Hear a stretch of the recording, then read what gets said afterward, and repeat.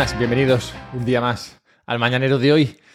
Es viernes y tenemos que empezar con una película, Robo de Fiat, que está en las portadas de los periódicos más internacionales del planeta. Pronto llegaremos o pronto empezaremos con eso, porque antes quiero continuar con lo que será el menú de hoy. Seguiremos con las casas de los mayores. Realmente son los mayores los que evitan que no tengas casa. Continuaremos con si los viejos son culpables. Y es que la temática de hoy parece ser que está muy definida. Y cerraremos el mañanero de hoy hablando de un fork en Bitcoin. Bien, como veis, hay bastante jarana, mucha tela que cortar, así que empecemos por el comienzo, claro. Robo de Fiat en portada. Esta es una de aventuras, creo que muy apropiada para abrir el fin de semana. Una de aventuras que nos lleva al corazón del conflicto entre Israel y Hamás. El Financial Times abre con una noticia en portada. La noticia es la siguiente. El pasado martes, al amparo de una breve tregua entre Israel y Hamás, un convoy de vehículos emprendió entre los escombros del norte de Gaza una de las misiones más insólitas de la guerra: recuperar unos 180 millones de shekels en efectivo. El shekel es la moneda fiat de Israel y Palestina. Este alijo de billetes, que pesa cerca de 1 tonelada métrica y tiene un valor equivalente a 50 millones de dólares, estaba guardado en 2 sucursales del Banco de Palestina, situadas en algunas de las zonas más devastadas del enclave asediado, donde hoy apenas queda un edificio en pie y no funcionan los cajeros automáticos. Preocupados por la creciente escasez de efectivo en el sur de Gaza, luego veremos qué sentido tiene esto, donde ha huido la mayoría de los 2,3 millones de habitantes del enclave y donde se encuentra la mayor parte de los beneficiarios de ayuda humanitaria, los funcionarios del Banco de Palestina vieron la tregua como una oportunidad para recuperar los billetes de 200 shekel abandonados en el norte y ayudar a evitar el colapso de la economía. La operación de rescate, bautizada como ConOps Gaza, que probablemente será el título de la película, requirió una amplia planificación, el respaldo de las Naciones Unidas, guardias, autorización de Israel y una seguridad tan elaborada que una persona implicada en el plan pidió al Financial Times que omitiera algunos detalles. Los aproximadamente 900.000 billetes eran suficientes para llenar un pequeño contenedor de transporte. Fue, sin duda, un convoy inusual, surrealista, pero necesario, dijo una persona implicada en la logística. Una vez completada la misión, los billetes ya pueden circular por el sur de Gaza, veremos, donde cada día se hacen esfuerzos similares para mantener el flujo de efectivo ante el intenso bombardeo israelí. Interesante. Ya termino de leer la noticia. Interesante es que esta medida, esta operación ConOps, se explica como, cito, intento de aliviar la abrumadora crisis de la economía de Gaza, dependiente del efectivo, donde los residentes asediados se enfrentan a una subida de precios, una grave escasez de alimentos y la amenaza continua de bombardeos. Los billetes escasean, los pagos electrónicos son raros y la inflación es galopante. Los productos básicos como la leche en polvo o la harina son extremadamente escasos y sus precios se han disparado. Bien, como digo, muy bonito, épico, gran película, pero voy a decir aquí ahora mismo ya que esto es un robo a los depositantes 100%, o sea, 100%. No tiene sentido culpar a la falta de dinero de la inflación que se está viviendo en el sur de Gaza. Si los alimentos suben de precio es porque estos escasean más que el dinero. Si metes más dinero en esa economía, no se va a reducir la inflación, sino todo lo contrario. Si esta es la razón, entonces, que ha llevado a montar esta épica aventura, estas operaciones, si la razón es, no, vamos a por dinero porque así acabamos con la inflación, que fíjate qué mal está, apuesto a que la mayoría de ese dinero no va a ir a la población que ha tenido que huir del norte de Gaza. Apuesto a que ese dinero se va a quedar en esos operarios del Banco de Palestina que, imagino, estarán relacionados con quien podemos imaginar todos que están relacionados. Todo esto, toda esta historia, es un anuncio muy largo y un anuncio probablemente muy caro de los peligros del dinero fiat. Para empezar, la dificultad del transporte, como toda esta gente tuvo que salir de allí y dejar su dinero en ese banco. Y segundo, del problema de que el dinero fiat obliga a la confianza en terceros. Y es que todos esos depositantes que dejaron su dinero en ese banco tienen que confiar ahora en terceros para que lo rescaten y se lo devuelvan. Buena suerte con ello. Pasemos a las casas de los mayores, o las casas de los boomers. Hablemos de casas, vamos. El porcentaje de casas de personas mayores o en manos de personas mayores de 65 años, ha subido del 25% al 33% en los últimos 25 años. Además, hay un estudio en Estados Unidos que habla de que las personas más mayores, esos mayores de 65, son los menos movibles, es decir, los que menos cambian de casa. Se habla de un término que se llama aging on site, que me pareció genial. Envejecer en el sitio. Bien, pues esto habla de que los mayores pues realmente no se mueven mucho, lo que implica que no venden sus casas, lo que implica que no añaden inventario a la cantidad de casas disponibles en el mercado. Esto castiga la vivienda, pues un incremento de inventario del 5% equivale a una caída del 5% del precio. Total, que podría explicarse el hecho de que tú no tengas casa o no tengas acceso a ella, y muchos lo hacen, por el hecho de que los boomers, estas personas mayores, no venden sus casas. Bueno, los boomers y los no tan boomers, los seniors, que llaman en Estados Unidos en general, los que tienen más de 50 años, no son un grupo homogéneo. Y esto es importante porque realmente nos permite ver si esta razón es la que explica el coste de las casas. Y es que si observamos la riqueza mediana de estas personas mayores de 50 años, vemos que si tienen casa, en Estados Unidos, si tienen casa, esa riqueza es de hasta de unos $500,000. Mientras que si no la tienen, si se alquilan su casa, entonces su riqueza es de tan solo $10,000. Recientemente ha salido otro estudio que muestra que 1/3 de estas personas mayores de 50 años, los seniors, pagan más de 1/3 de sus ingresos por su casa. Y la mitad, más de la mitad por su casa. Lo que no deja, claro, demasiado dinero disponible para ellos. Y además este estudio nos muestra que los seniors en esta situación podrían doblarse en los próximos 15 años. Vamos, que entonces ya serían 2/3 de los seniors los que pagarían prácticamente la totalidad de su dinero o la gran mayoría de su dinero en simplemente el alquiler de su casa. Además ocurre que cada vez más seniors, más personas mayores de 50 años, viven solos por cuestiones de divorcio y porque han decidido no casarse. Hace 20 años, 1 de cada 10 vivía solo, hoy 25% de ellos vive solos, lo que los hace todavía más vulnerables. Por tanto, no es que todos los seniors estén acumulando recursos preciados por los jóvenes como las casas, sino que la riqueza se acumula en los que más tienen. Un proceso que se agrava cada vez que hay crisis. Se bajan tipos y se incentiva a aquellos que tienen riqueza, a aquellos con casas, a aquellos con activos, a apalancarse sobre esos activos para comprar todavía más activos. La solución, claro, no sería acabar con los seniors, pobres, sino sería acabar con estos ciclos, cosa que no puede conseguirse mientras nuestra economía esté basada en el dinero fiat y los bancos centrales. Pero continuemos porque los viejos pobres no solamente son culpables de esto. Y es que en España también se culpa a los mayores del escaso crecimiento económico, lo cual empieza a darnos pistas de una posible ruptura social, un fork social que se podría producir en los próximos años en un mundo en el que algunos o parte de la sociedad echa la culpa a los mayores de lo mal que les va en la vida. Pero no me quiero meter en ese fork todavía. Tengo otro fork que tratar después. Demasiados forks para un mañanero. los iremos desgranando en las próximas semanas.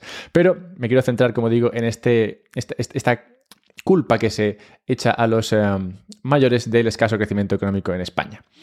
Y es que el descenso del consumo a partir de la jubilación es algo que se ha documentado de manera consistente. Las personas mayores tienden a desplazarse menos, a envejecer en el sitio y producen muchos menos de los servicios que consumen.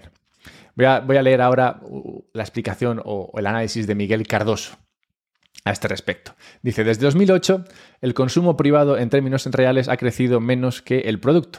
Su participación en el PIB ha caído desde el 60% en 2008 hasta el 56% en 2022.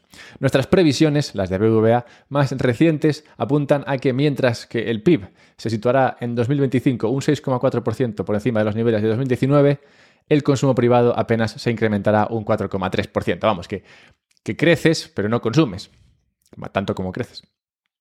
El problema, dice Miguel, podría estar en que muchos padres, muchas personas mayores, muchos seniors deciden acumular activos en exceso, no sabemos muy bien qué será exceso, pero bueno, deciden acumular activos en exceso para asegurar el porvenir de sus hijos. Y la solución, claro, es acabar con estos, no acabar con ellos, sino, dice, la solución sería impulsar un modelo de crecimiento equilibrado. El consumo privado, dice, debe crecer, ya que la percepción de bienestar de los hogares depende de él. Lo más recomendable sería interesarse por los factores que están impidiendo que el ahorro se canalice hacia un mayor consumo o inversión. Para ello, dice, será necesario resolver la incertidumbre que tienen muchos hogares respecto a su pensión. Error, Miguel, no es la pensión el problema. O sea, es uno de ellos. Pero el principal problema es, de nuevo, la falta de visibilidad hacia el futuro. Lo cual deriva de nuevo, como antes con el tema de las casas, deriva de nuevo de la arbitrariedad del sistema fiat. Es muy imposible tener visibilidad en un sistema en el que los tipos se mueven al arbitrio de los bancos centrales y la creación de dinero sigue esa misma pauta. Por eso, esto se llama un podcast sobre Bitcoin y dejadme interrumpir antes de hablar del fork en Bitcoin. Como veis, hay un montón de forks hoy. Dejadme interrumpiros un segundo en este tránsito para hablaros de que es importante compartir esto con otras personas. Es importante para mí, claro.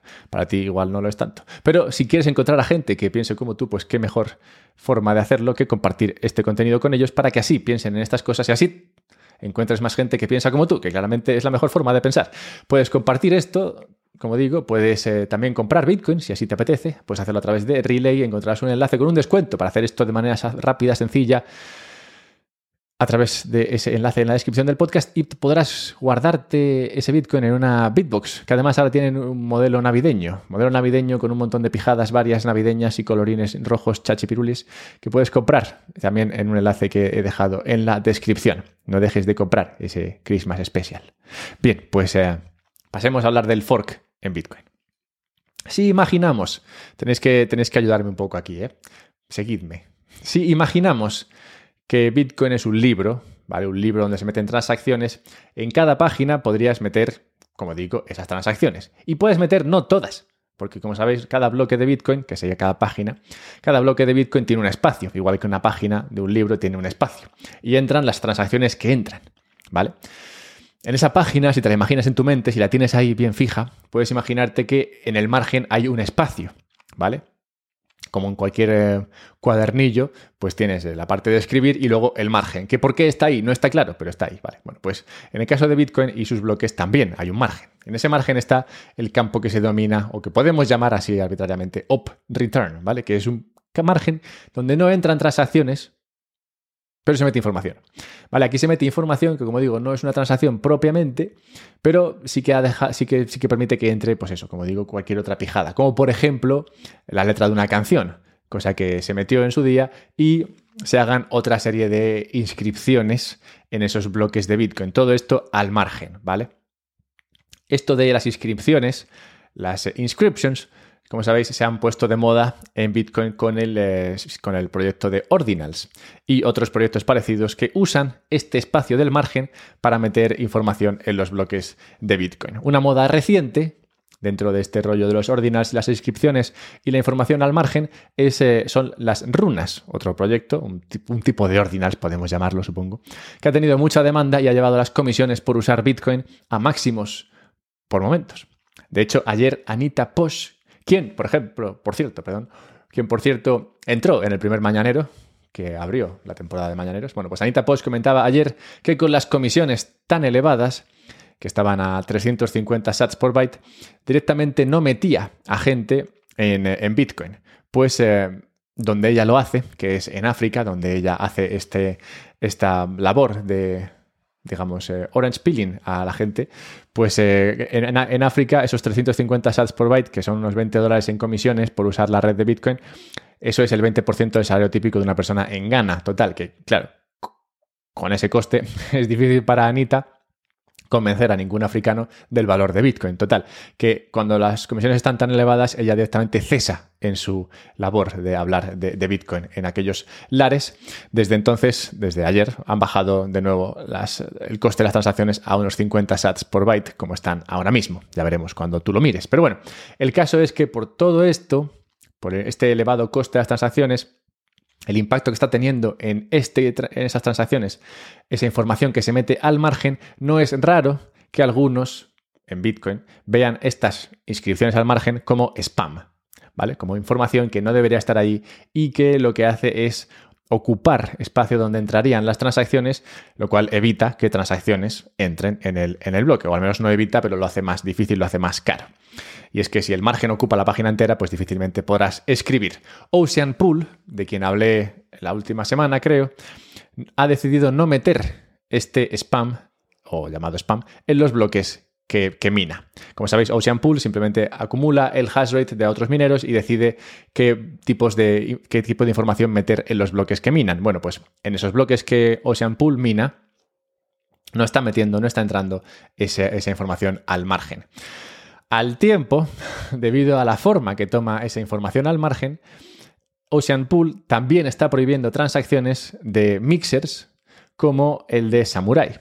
Por ejemplo, Samurai ofrece este servicio de mixer, de CoinJoin, de mixear monedas para, digamos, dificultar la trazabilidad. Y resulta que la forma que toman estos mixers o estas transacciones que van al mix es parecida o tiene el mismo formato que las que usan las inscripciones. Total, que al prohibir unas, estás prohibiendo las otras. Lo cual equivale, en resumen, a que se está produciendo una especie de fork. Un fork en la cadena de Bitcoin porque hay dos informaciones conviviendo en la cadena. Una que admite esos bloques, que admite ese spam, y otra que no lo admite. Un fork pequeñito, sí, porque Ocean Pool acaba de salir y no tiene demasiado poder de cómputo. Entonces tiene poca capacidad para meter ese modelo, digamos, o ese tipo de consenso dentro de los bloques.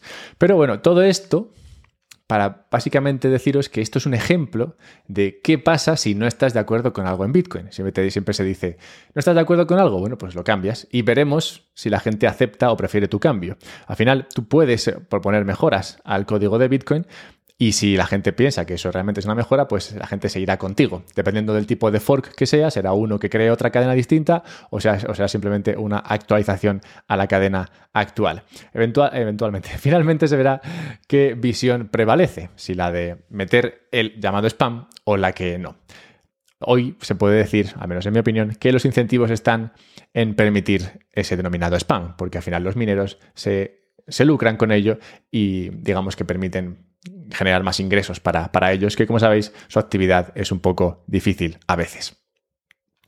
Bien, todo eso en cuanto al fork y cerremos la necrológica de hoy con el fork definitivo que todos tenemos que tomar en nuestras vidas y es cuando pues pasamos de estar en este mundo a estar en otro. Bien, pues hoy recordamos ese tránsito en tal día como hoy de Paul Volcker.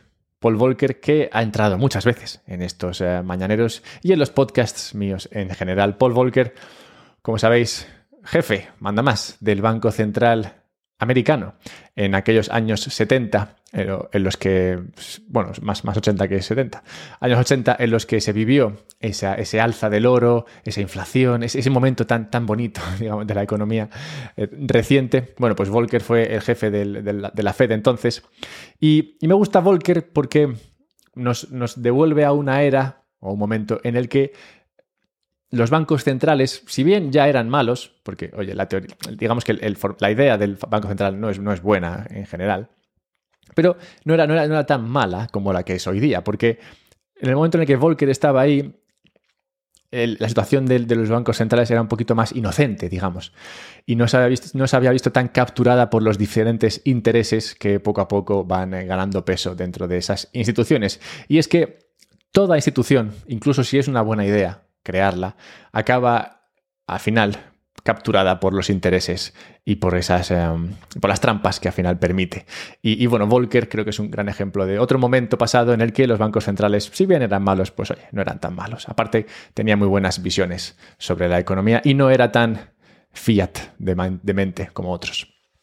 Bueno, pues nada, habiendo dicho todo esto, pasad un buen día, compartid este contenido, buscadme en Twitter, @alberto_mera, comprar Bitcoin, si así queréis, a través de Relay, y guardadlo en una Bitbox navideña. Descuentos y demás fiestas en la descripción del podcast.